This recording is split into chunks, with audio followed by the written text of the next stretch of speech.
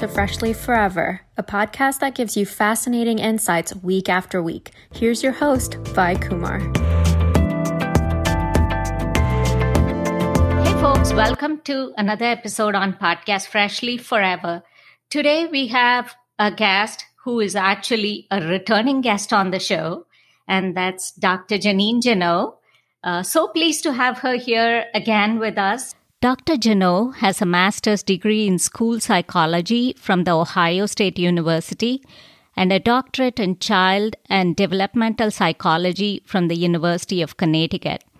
She has also been a college instructor teaching psychology courses and freshman seminars. And she's also the author of The Disintegrating Students, a wonderful book that provides a roadmap to navigate the daunting journey through today's high-stakes, high-stress education experience. Welcome, Janine, to the show. Thank you for having me. It's good to see you. Oh, same here.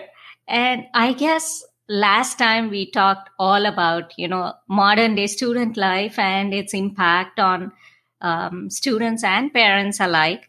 But I guess it's worth focusing on achievement culture and how that plays into the life of a student. So how about we get started with what is achievement culture, and have we been seeing this only recently, Janine? Yeah, that's such an interesting question because I've spent the last couple of years talking about our disintegrating students and what that looks like, and what at the root of the disintegrating student, which is the part that fascinated me, is like, why are these students falling apart? It makes sense. At the root of that, as far as I'm concerned, the root cause is this achievement culture. As far as is it something new? Is it just recent? Humans have been educating humans for centuries. And, it's only been in the last, few decades that we're seeing the rise of this, what I call the achievement culture. So it's, in long-term scope, it's definitely something new. But as far as, our immediate experiences go, this has been going on for several generations, probably starting right around the time we were in high school or moving out of high school.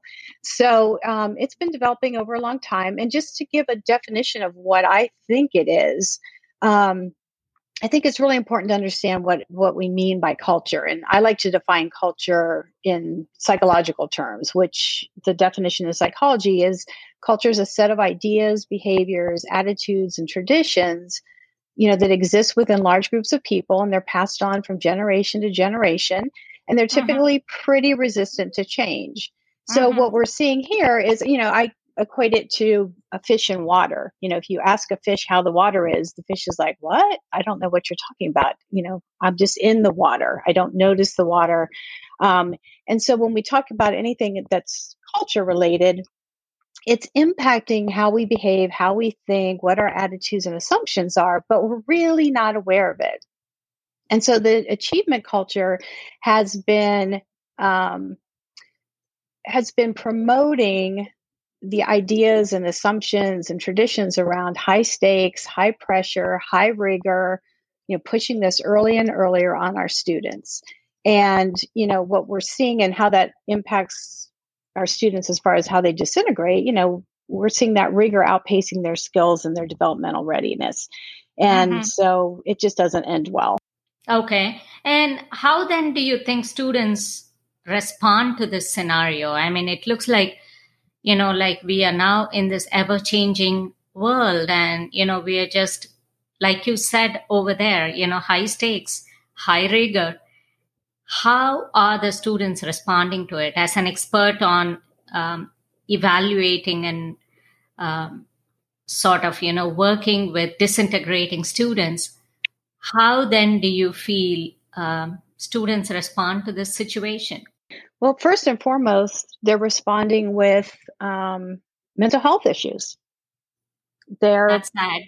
Yeah. So we're seeing way more anxiety, depression, suicidality, eating disorders. You kind of name it, and we're seeing it at younger and younger age and larger numbers.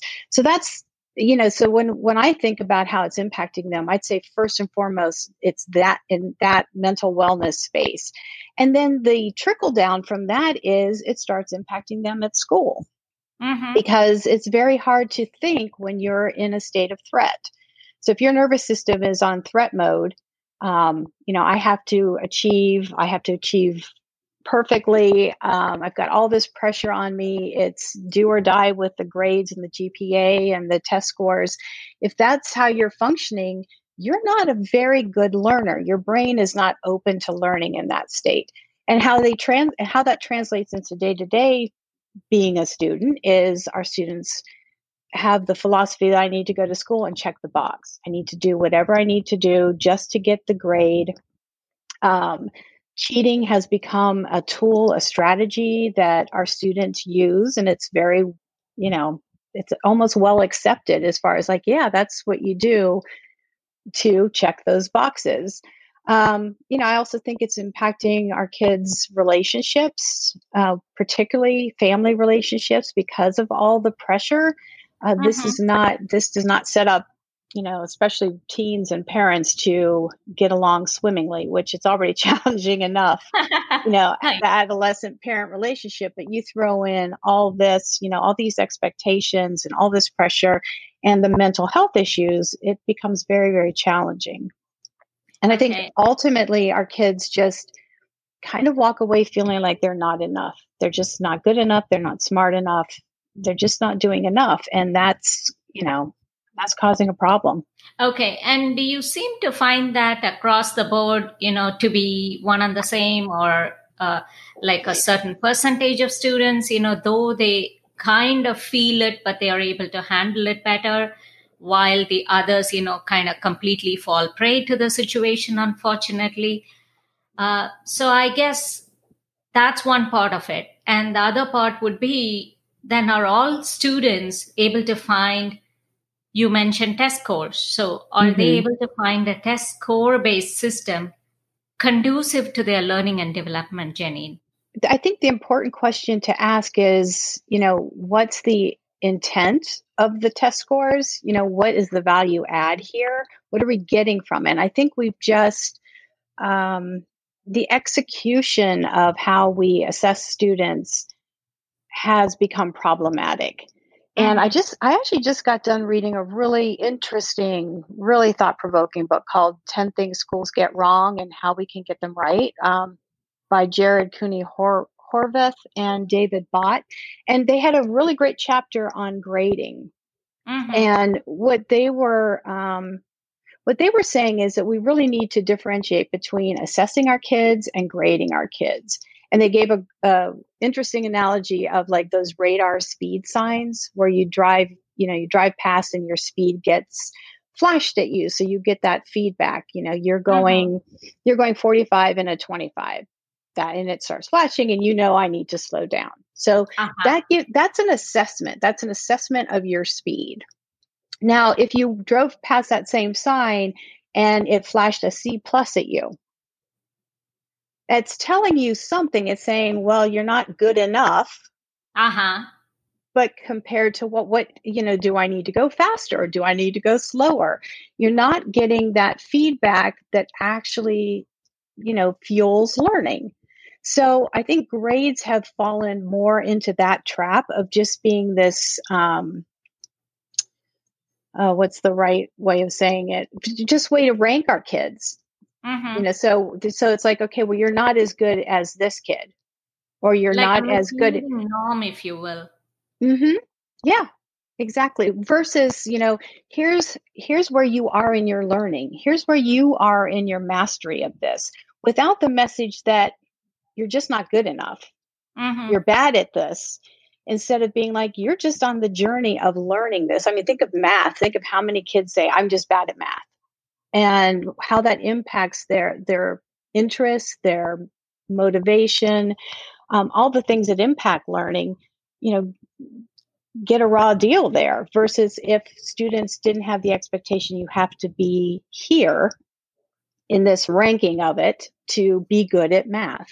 So, I mean, that's a big ask to try to, because grades have been around for a long, long time. But again, I think the execution and what's behind that high rigor, high pressure push from the achievement culture has made grades rather dysfunctional. And I would think teachers may agree with that as well, that it's not giving them the information they need either. Oh, yes. And what hiccups then do students face?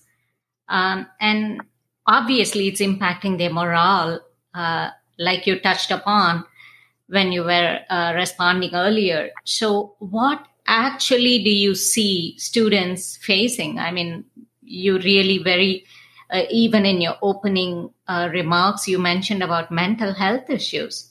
Mm-hmm. But if you were to just zero in on hiccups, what would you say to that? Well, I think it's driving a population of kids to be more perfectionistic than is helpful. So sort of maladaptive perfectionism has become fairly common in our students, particularly, higher achieving students. And I mean, you kind of touched on that, like, why do some students fall prey to becoming a disintegrating student and others don't? And perfectionism actually plays a role there. So what ends up happening, the achievement culture sets these very high expectations. And because teachers are in the culture, colleges, universities are in the culture, parents are in the culture, students, we're all in the culture. So that everybody's sharing these very high expectations. And students are like, okay, I guess I have to figure out how to meet these. And as sort of the adults in the life of students, teachers, parents, we say what we think are encouraging things like, hey, do your best. We just want you to reach your potential. We get really frustrated when we don't see good effort being put in. But how those kids hear that, who start to become more perfectionistic, is I need to do 100% of the things at 100% of the time. So they're looking for perfection, and that doesn't exist. So when we say just do your best, well, to a kid who's perfectionistic, that's impossible. So that's why they start, procrastinating, putting off these things, because they feel unsuccessful, they feel unworthy, they feel not good enough, and that's really probably one of the bigger drivers of anxiety in our kids today. Don't you think, that's probably impacting them in being able to, what shall I say, absorb the material and learn everything, as opposed to, just kind of like, okay, this is the tune. Let me just fall in line with the tune. Let me just adapt myself to this song, however it's played, correct? Correct. And just like I said before, if their brain is in threat mode, their nervous system is on high alert that, this is a threatening situation. My self-esteem's on the line, my reputation's on, whatever they feel is on the line, their brain is not in the best space to be learning and be curious. Mm-hmm. And you mentioned, teachers probably feel it. So what role do you think teachers should play at this point to be able to help students better? I mean, I guess overnight, you and I are not going to be able to change the system, but I think only conversations like these can lead to something. I mean, you pointed out that very nice book, earlier on in this conversation, and you have your own book, that's, we are just going to get to that a little bit more in detail later on in this conversation. But I guess that example of, the flashing light when someone is speeding is great, rather than that light saying, oh, you're a C+ or you're a, like a B-, whatever that might be. Yeah. What does that even mean? How can teachers help students better? Teachers just need to be allowed to be teachers. Teachers are the experts when it comes to teaching students. And one of the big problems in education today, and I don't think, the big problem in education is the achievement culture. I think we know how to educate other humans. We've been doing it a long time. We're really good at that. Fundamentally, we know how to do that. The problem is we are not letting our teachers walk in the room and develop programs, policies, and practices for our kids. Instead, we look at, corporations and big money interests, in testing, and politicians are, have their, and even research, they have their hand in this, and then they tell teachers what to do. And sometimes that doesn't translate wonderfully into the classroom. So teachers are stuck. So I think we need to untie their hands, and we need to look at them to tell us what they need, the classroom to look like. Mm-hmm. They need power and respect. Sure. But even aside from that, aside from the stage and state when they really get it, but as a teacher, and as a counselor, like as an expert in working with disintegrating students, how are you able to, at least handle it for now? Just so whoever is listening to this podcast can, derive that, whatever the basic starting points at this stage.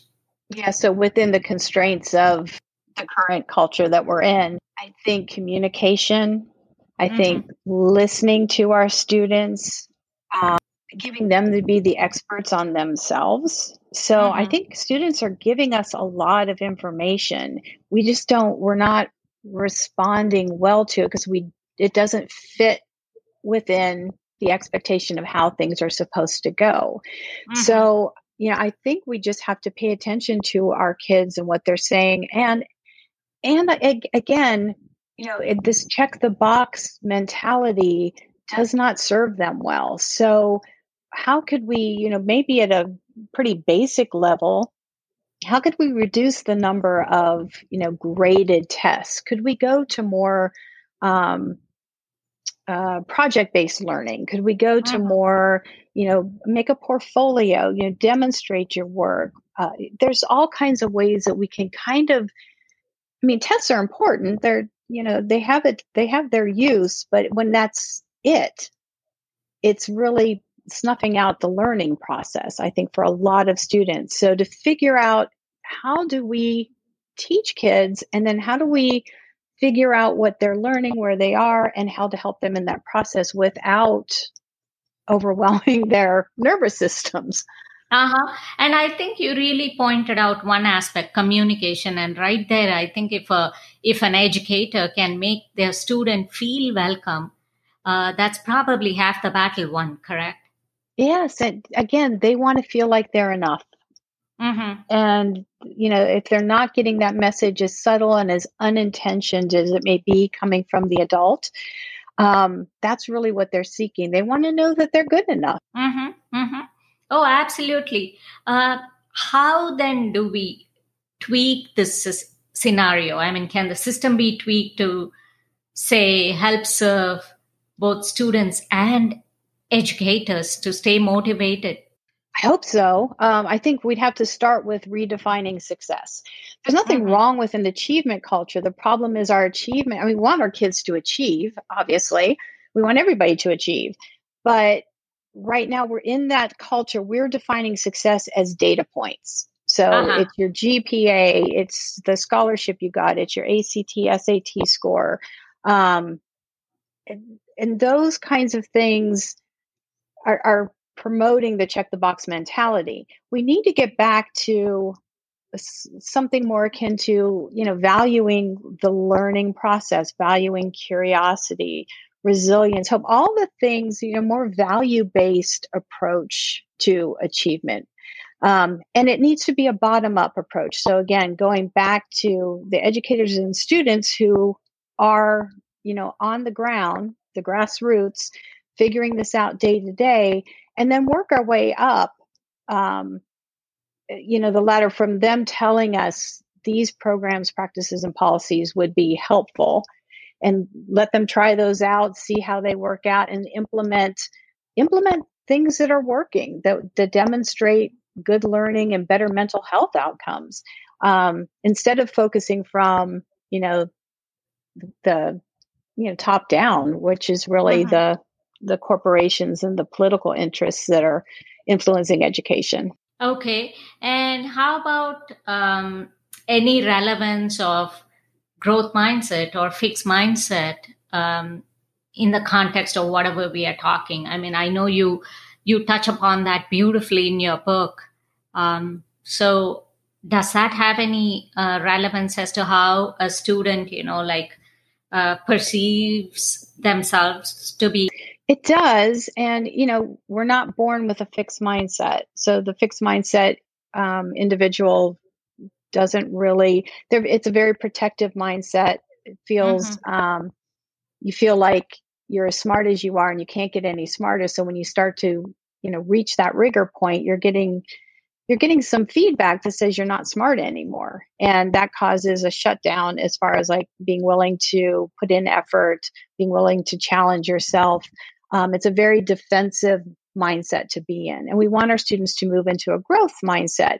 And if you think of a little child, a baby, a toddler, they're a huge growth mindset.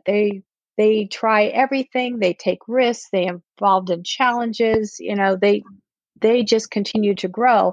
And at some point, particularly in education today, we are sort of cultivating our students to have more of that fixed mindset.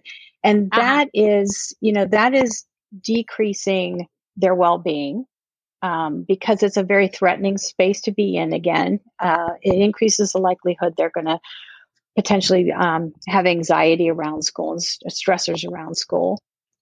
And it's not helping their achievement because, again, they're going to back off challenges and they're going to self-handicap and do things like that if they feel like they're not going to be successful. But I think I definitely think the fixed mindset is contributing to how our students are disintegrating, but I think it's misguided to think that just shifting their mindset will get them high achieving again. Because I think, again, like I mentioned at the beginning of the podcast, is I think that our mindset has more of an influence over our mental well-being, which then in a trickle down manner is going to impact achievement. So, I think our goal when we look at mindset is to think, we can't just slap on some program. Like, here's what a growth mindset is, and here's what you should do. And, that's a start, but it needs to come from all angles. It needs to come from home. It needs to come from school. And the intention, I think, would be better if we're focusing more on their mental well-being versus this is going to make you a better student. Oh, can't emphasize that enough, right? The mental well-being and how it trickles down. I mean, I think you have said it nice and loud and clear here. And you pointed out something here, home front and what we do at home. So what about the role of parents? Are we contributing to this also? Yeah, sadly we are. Again, we're very well intentioned in how we respond to our kids, but we are in the culture, so we're in the water. And for us, it's all about how we as parents are defining success for our kids. So I think the default way is to sort of go with it's the GPA, it's the grades, it's the college acceptance. This means you're a successful student. High standardized test scores and so on. So, but our response to that, to make sure that they get that success, is to be really helpful in doing things like providing resources, if we can, for tutors and test prep and private schools and summer camps. And we're trying to eke out every possible increment of improvement and every data point increment increase we can. And I think this translates to our kids as what I hear often is, I think my parents care more about my grades than they do me. And parents are, in effect, they are showing them that the grades are important because they're so concerned about the data points and what success looks like. And this is a really hard issue because it's hard to be the one parent that goes, okay, well, we're not going to worry about your GPA and we're not going to worry about what college you get into, and you just go. And it's kind of impractical to kind of go the entire other way.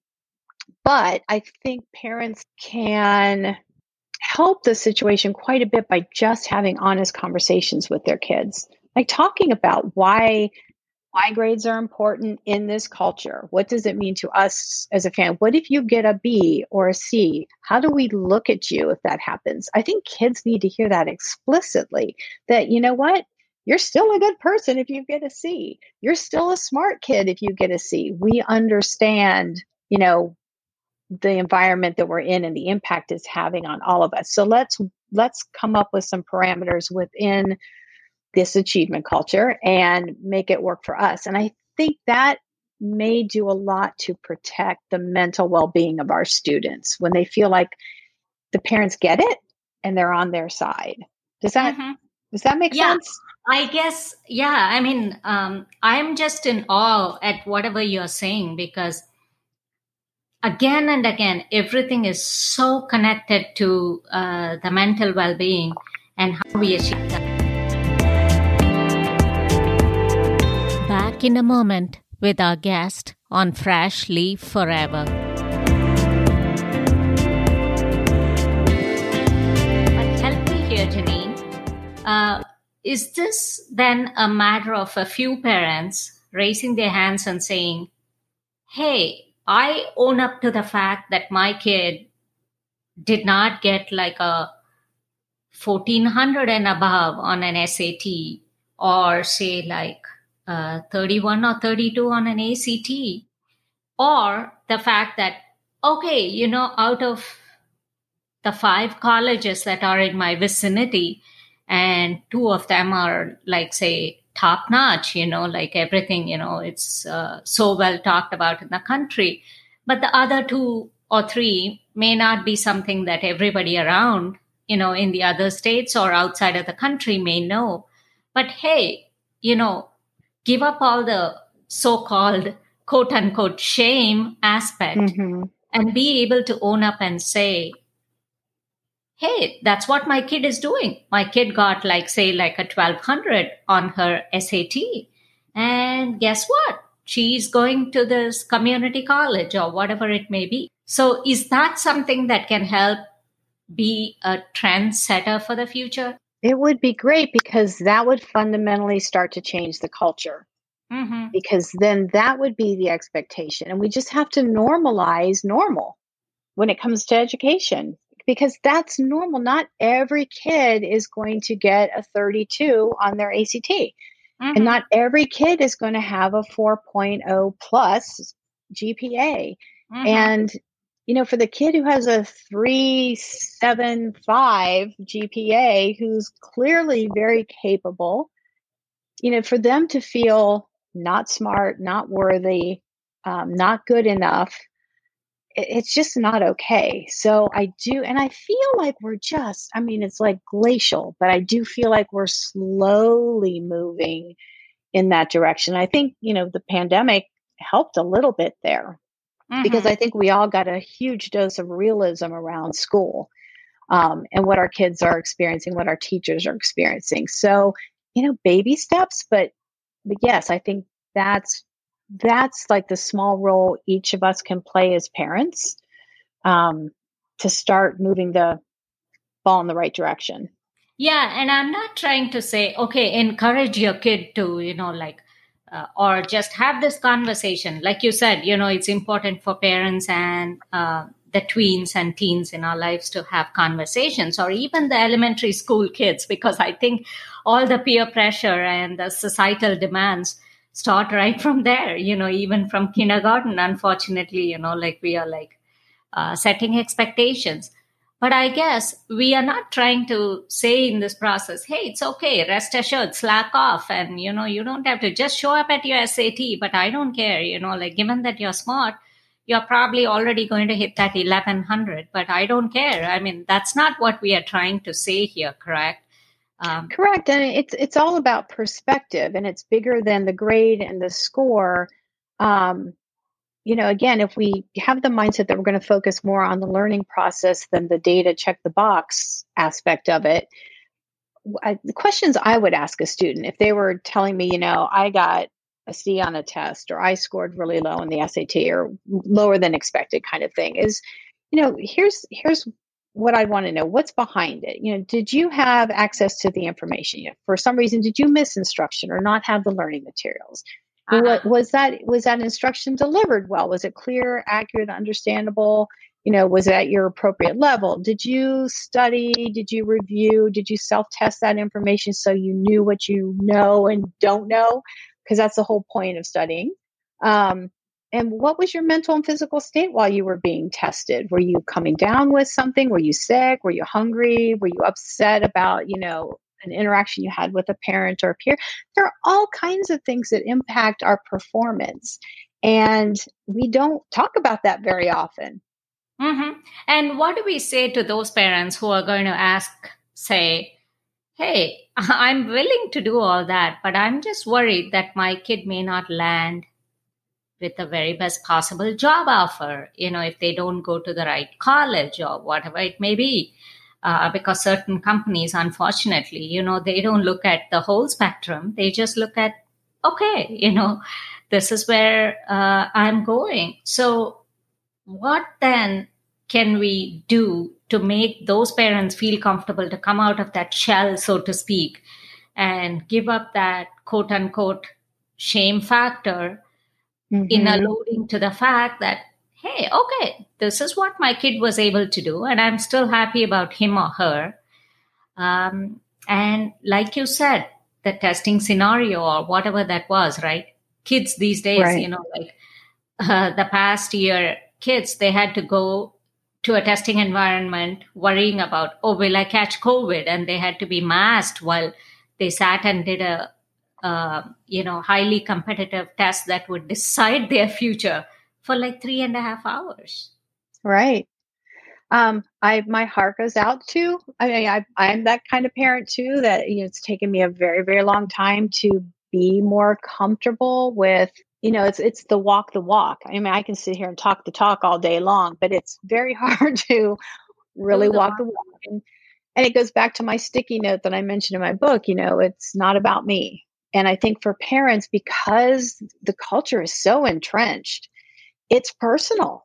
It's personal if your kid doesn't do well, doesn't get into the school you anticipate, maybe doesn't go the career path that you anticipate. But if we want our kids to be mentally well and healthy and have good life outcomes, success, satisfaction, all those things that we really do want for our kids, one of the ways to kind of undermine that is to push them either when they're not ready or in a direction they don't want to go, because ultimately they're the ones who need to do the work, study for the test, do the application to get into the school, do the work in the school, apply for the job, and you don't want to see a kid jump through all the hoops, check all the boxes. And I hear this so much from college students who are like, I hated where I ended up.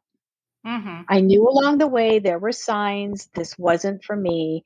And then they're at this sort of crisis point in their 20s where it's like, now what do I do? And, so we're doing our kids a service, but it's hard. I mean, I'm not trying to sugarcoat it at all. It is really hard.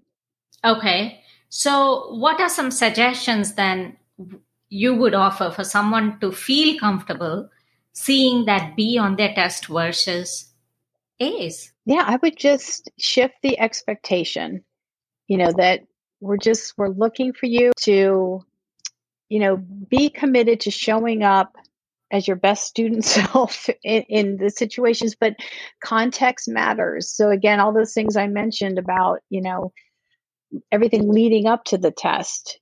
Is it reasonable to expect that you would get the A? Can you look at that B as, yeah, okay, so if I had started studying earlier, I might have done better. If I hadn't had that headache, I probably would have learned this material more. If I was getting more sleep, to really look, because, if we just look at it as just the grade and then interpret that as to how smart we are, it's inaccurate. It's not good feedback. So I think kids, if they can look at it that way, then they can say things like, okay, every time I don't get enough sleep, I tend to do worse on tests. And they can make a decision. There it's an eye opener. It's an eye opener. If I don't study at least 3 or 4 days ahead of time, I tend not to do well on tests. So when they can start putting those pieces together, instead of just internalizing it, I'm stupid, or I'm lazy, I'm a procrastinator. They come up with all these things, and then that's it. It's like, okay, so are you going to do nothing different? And when they can really come up with some solid, maybe it is like maybe they do have a teacher and the instruction, it just doesn't marry up for them. So they're not learning well from a certain instructor. Well, other students might be in the class, but it just doesn't work for them. Those are all important things for them to actually put in the calculation of, what does my grade mean?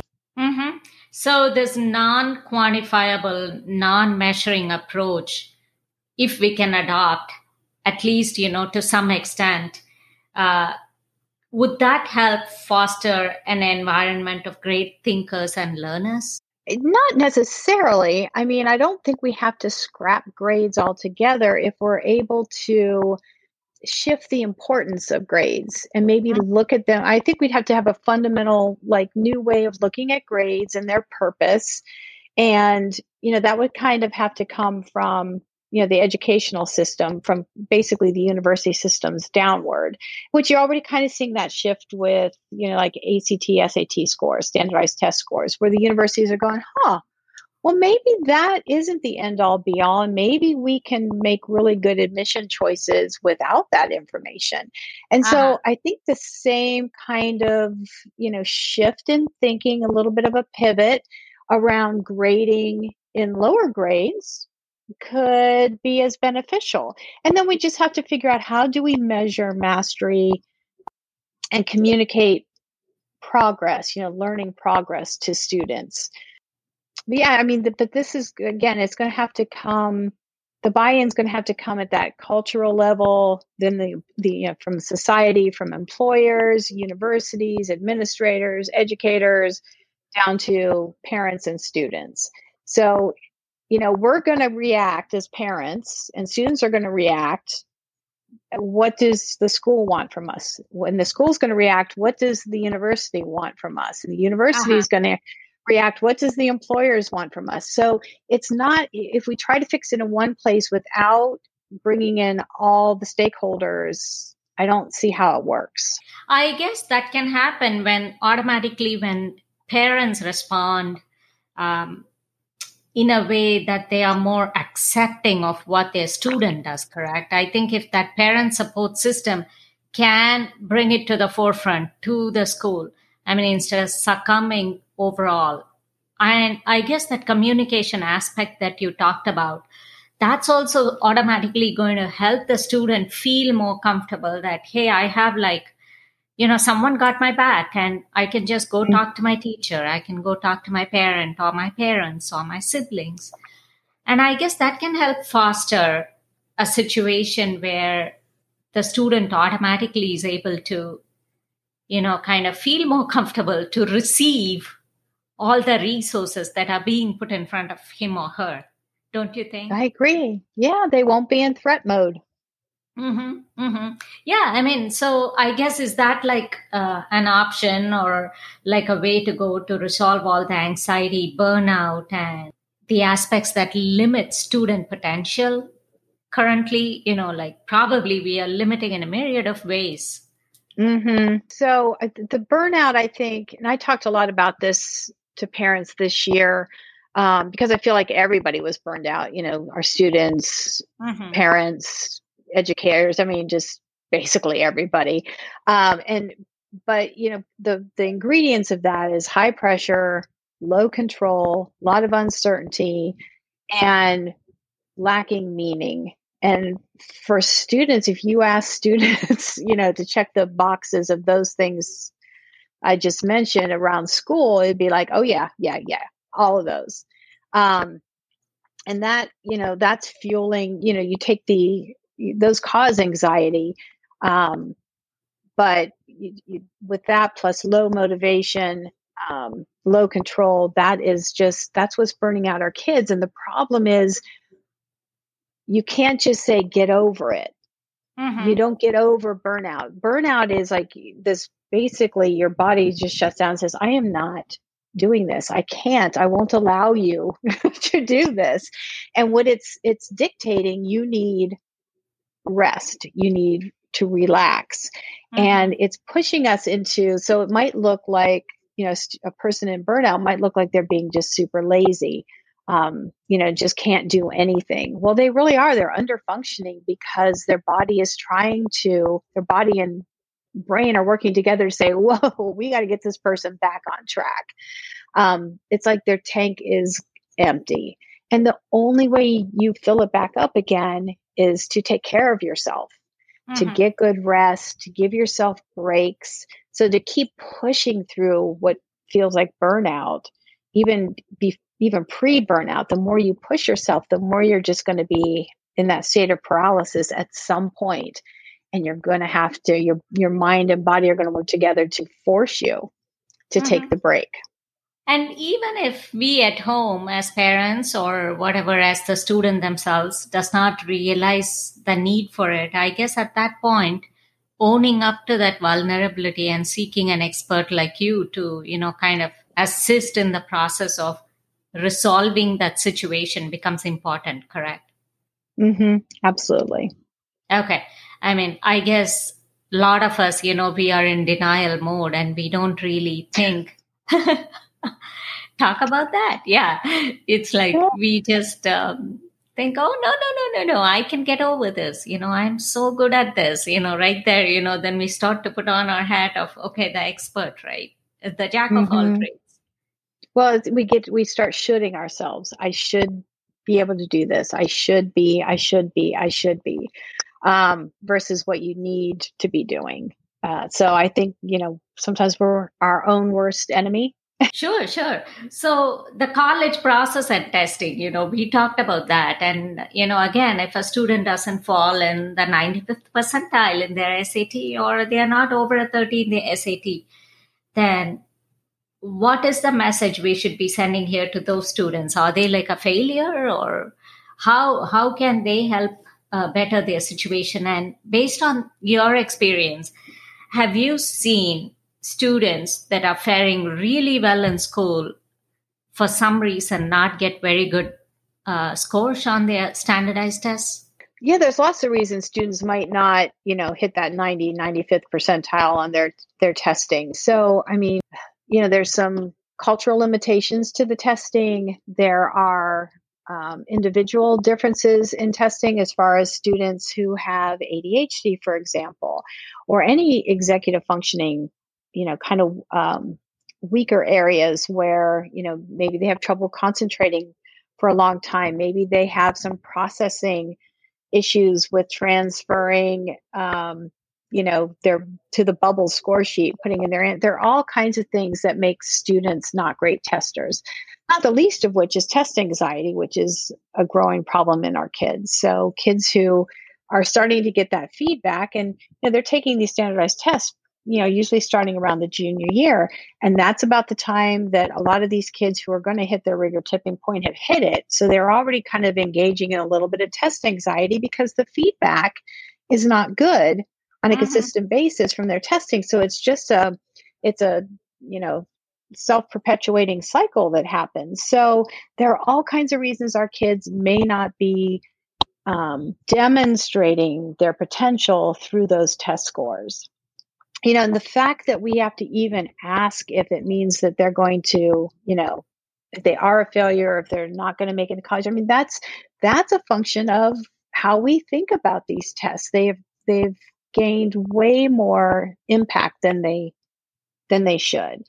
And I like to think of, in a test-free situation, think of the junior who typically devotes a lot of time to either worrying about and or preparing for those tests and taking those tests over and over again. What could they be doing with that time? and that energy. I mean, personally or academically. I mean, that would fundamentally shift the junior year in quite a way. I mean, I hear middle school students will tell me they know about the junior year and they start to worry about it like in 8th grade. And it's like, you shouldn't even know this. So, I hope that particularly colleges are taking a super big chill pill on the value they're placing on these standardized tests. I mean, I think they serve a role. They give some information, but it should not be the end all be all, and it should not be the determining factor or the biggest factor. I think a lot of colleges are seeing, wow, maybe we need to take a more holistic approach to admitting students to college. Let's look at them more broadly, not just the data. And if we can really keep that kind of thinking going, I think we're on the right track. Okay. So what then if we were to sum up and say as takeaways, some different possibilities and ways to improve student life? What would Dr. Jano's recipe be? Oh, this is not my strength because I've been really good at identifying the problem and knowing what's wrong. This is hard. And I think it's hard because it's big. Again, we've been educating humans for for centuries. And one person doesn't come in and say, this will fix it. I think it's way too complicated for my brain to kind of come up with, this is the thing to do to improve life for students. But what I do think is that if we focus on letting teachers be involved in this process more heavily, combined with the research of how we understand child development is really important to understand. Psychology is really important to understand. The research behind learning and cognitive processing is really important to understand. The science behind sleep. If we take all those things together and then we look at our current policies, things like attendance policies, the length of the school day, the length of the school year, how many classes the students take, all those kinds of things should be fair game to tweak. And I don't think anybody's going to accept somebody coming in and saying, well, we're eliminating, attendance policy, or we're eliminating, or we're making class times 30 minutes. But how do we not know that a 30-minute class time might not be better, or an extended class time might not be better? We're stuck. We're entrenched in this is the way we've always done it. And it's just time to say, well, what if? And look at programs that are experimenting with that kind of stuff. And on a small scale, start, pivoting here and there and look at the outcomes. Wonderful. And your upcoming book release, why don't we talk about that? So The Disintegrating Student is being re-released. Kensington Publishing is putting it out. The book and audio book will be available July 27th. Any place that you buy books. And, you can find out lots of information about me and my books and speaking and all that stuff on my website, JanineJano.com. I don't blog, but I do have a monthly newsletter called Some Thoughts. And I realized, my Some Thoughts are pretty much a blog, but I send it out the first of the month. So you can sign up for that newsletter on my website if you're interested. And there's links to my social media platforms too. Oh, highly recommend the newsletter, and thank you. All of what you say, and you're a huge proponent of working with students the right way, and I completely appreciate all that you do, and I'm sure many listeners across the globe will find it so useful, because this podcast has, as of now, reached over 1,000 cities worldwide in about 65 countries at least. And that's awesome. And I think, this topic of, the peer pressure, the achievement culture, and everything that we find ourselves immersed in, hopefully can change. Because at least if 5 parents, which includes me, hopefully can say, hey, no, I'm okay with whatever school my daughter attends. And I'm okay with, owning up to the fact that after all, on one exam, she just did not do well or whatever it may be. I think having those open conversations is going to make students also feel comfortable that they are needing or rather they are able to resort to the much needed help that they need. And I think that's more than half the battle won right there. Thank you, Dr. Janot, for such a enlightening conversation one more time. And it's always a pleasure talking to you.